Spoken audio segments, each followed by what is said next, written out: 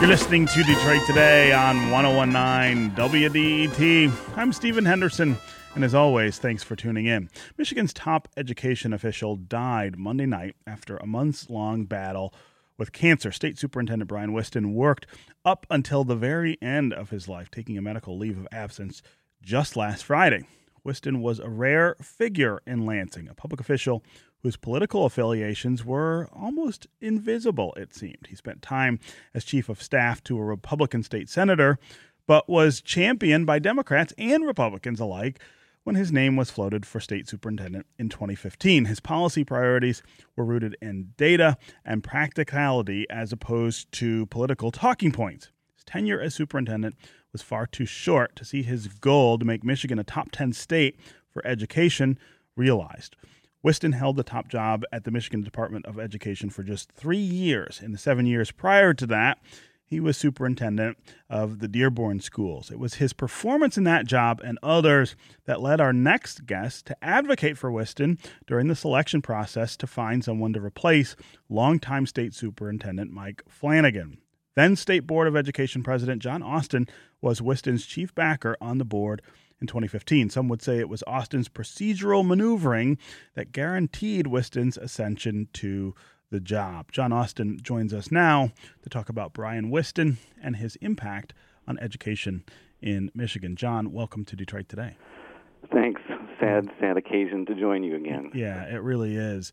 Let's talk about Brian and sort of this crossing of our political boundaries that he was able to do. He came up in Republican politics. You know, you're a very staunch Democrat. Why were you such a strong supporter of his in 2015? Well, at the time, and certainly probably at all times, as I think we were visiting 2 weeks ago about sort of the contentious nature of education policy direction. And, you know, we wanted someone, and we got it in Brian, who was truly, selfless and selflessly devoted to just what could work to improve learning and public education for kids.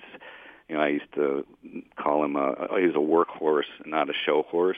Mm-hmm. He was uniquely able to build bridges and bring people together and find common ground with various ideological viewpoints from different stakeholders and policymakers and get things done. And that's always a recipe for effectiveness. And, I long time watched and was around his career, advocate for Oakland Schools, local school board member. In Dearborn, Dearborn had been a very difficult school district with a lot of differing vantage points on where to take it. Mm-hmm. And he brought that group together and made innovations that improved learning, and everybody there loved Brian and was not happy that we plucked him to be state superintendent. Anyway, he did the same things with the too short tenure he had at the state level, finding ways to bring people together to move forward. And one example, how contentious school takeovers are. And sure. Brian, to his credit, engineered, let's not take over these failing school districts. Let's work in partnership with them and help the educators there get the help they need to improve learning for those kids.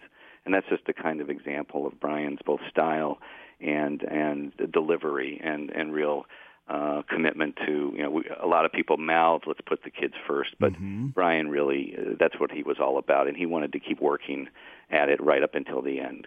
I had the pleasure of speaking with him a number of times in his role as state superintendent.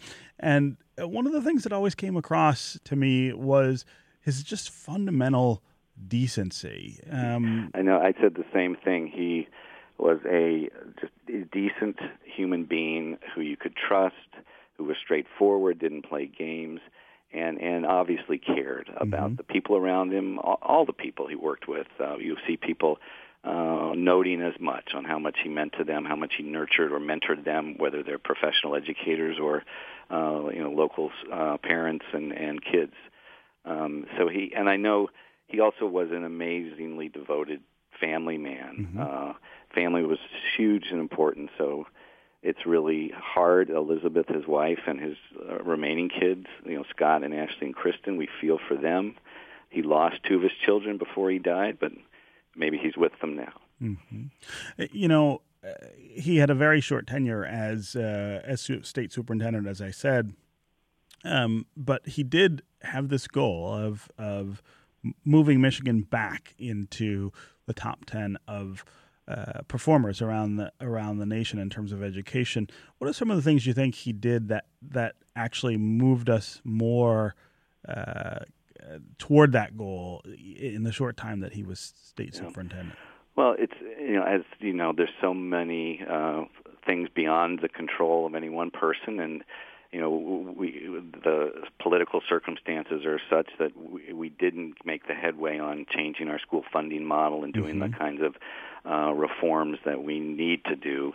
I think Brian, made headway on how we better support and better prepare teachers and educators. He cut through some of the huge demands, often excessive, that we're placing on local school districts and educators without giving them the tools and support to do their job, and tried to make their life as easier, not harder, which I know they appreciate. And, he did make some significant headway on having a better approach to support our lowest performing school districts and help them move forward. So it's not everything we all wanted, but Brian was as effective as anyone could be in trying to move the needle and learning outcomes for kids in the right direction versus the wrong direction. Yeah. What was your reaction when you heard he was ill? I was pained for him and his family. He was only 56.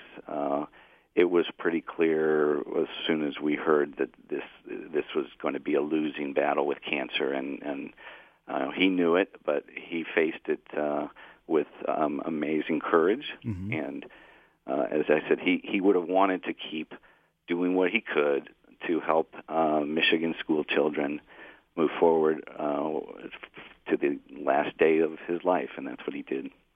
And he worked right up to that last weekend. I mean, it was really sort of amazing how he just hung in there. Yeah, and I think so. Those of us probably didn't fully appreciate how much he knew he was near the end, and that's the way he chose to exit life, with the kind of class and dignity that he lived his life. Yeah. Okay, John Austin, former State Board of Education president, director of the Michigan Economic Center, an Ann Arbor-based think tank. Thank you very much for joining us on Detroit Today. Thank you. That's going to do it for me today. Detroit Today is produced by Laura Weber Davis and Jake Neer. Our program director is Joan Isabella. Our technical director and engineer is Matthew Trevesan. And a special thanks to Ryan Carlson, who has been helping out in that capacity. Also, our associate producer is Gus Navarro. The Detroit Today theme song was composed by WDET's Sam Bobian. This is 101.9 WDET, Detroit's public radio station, a community service of Wayne State University. I will see you tomorrow.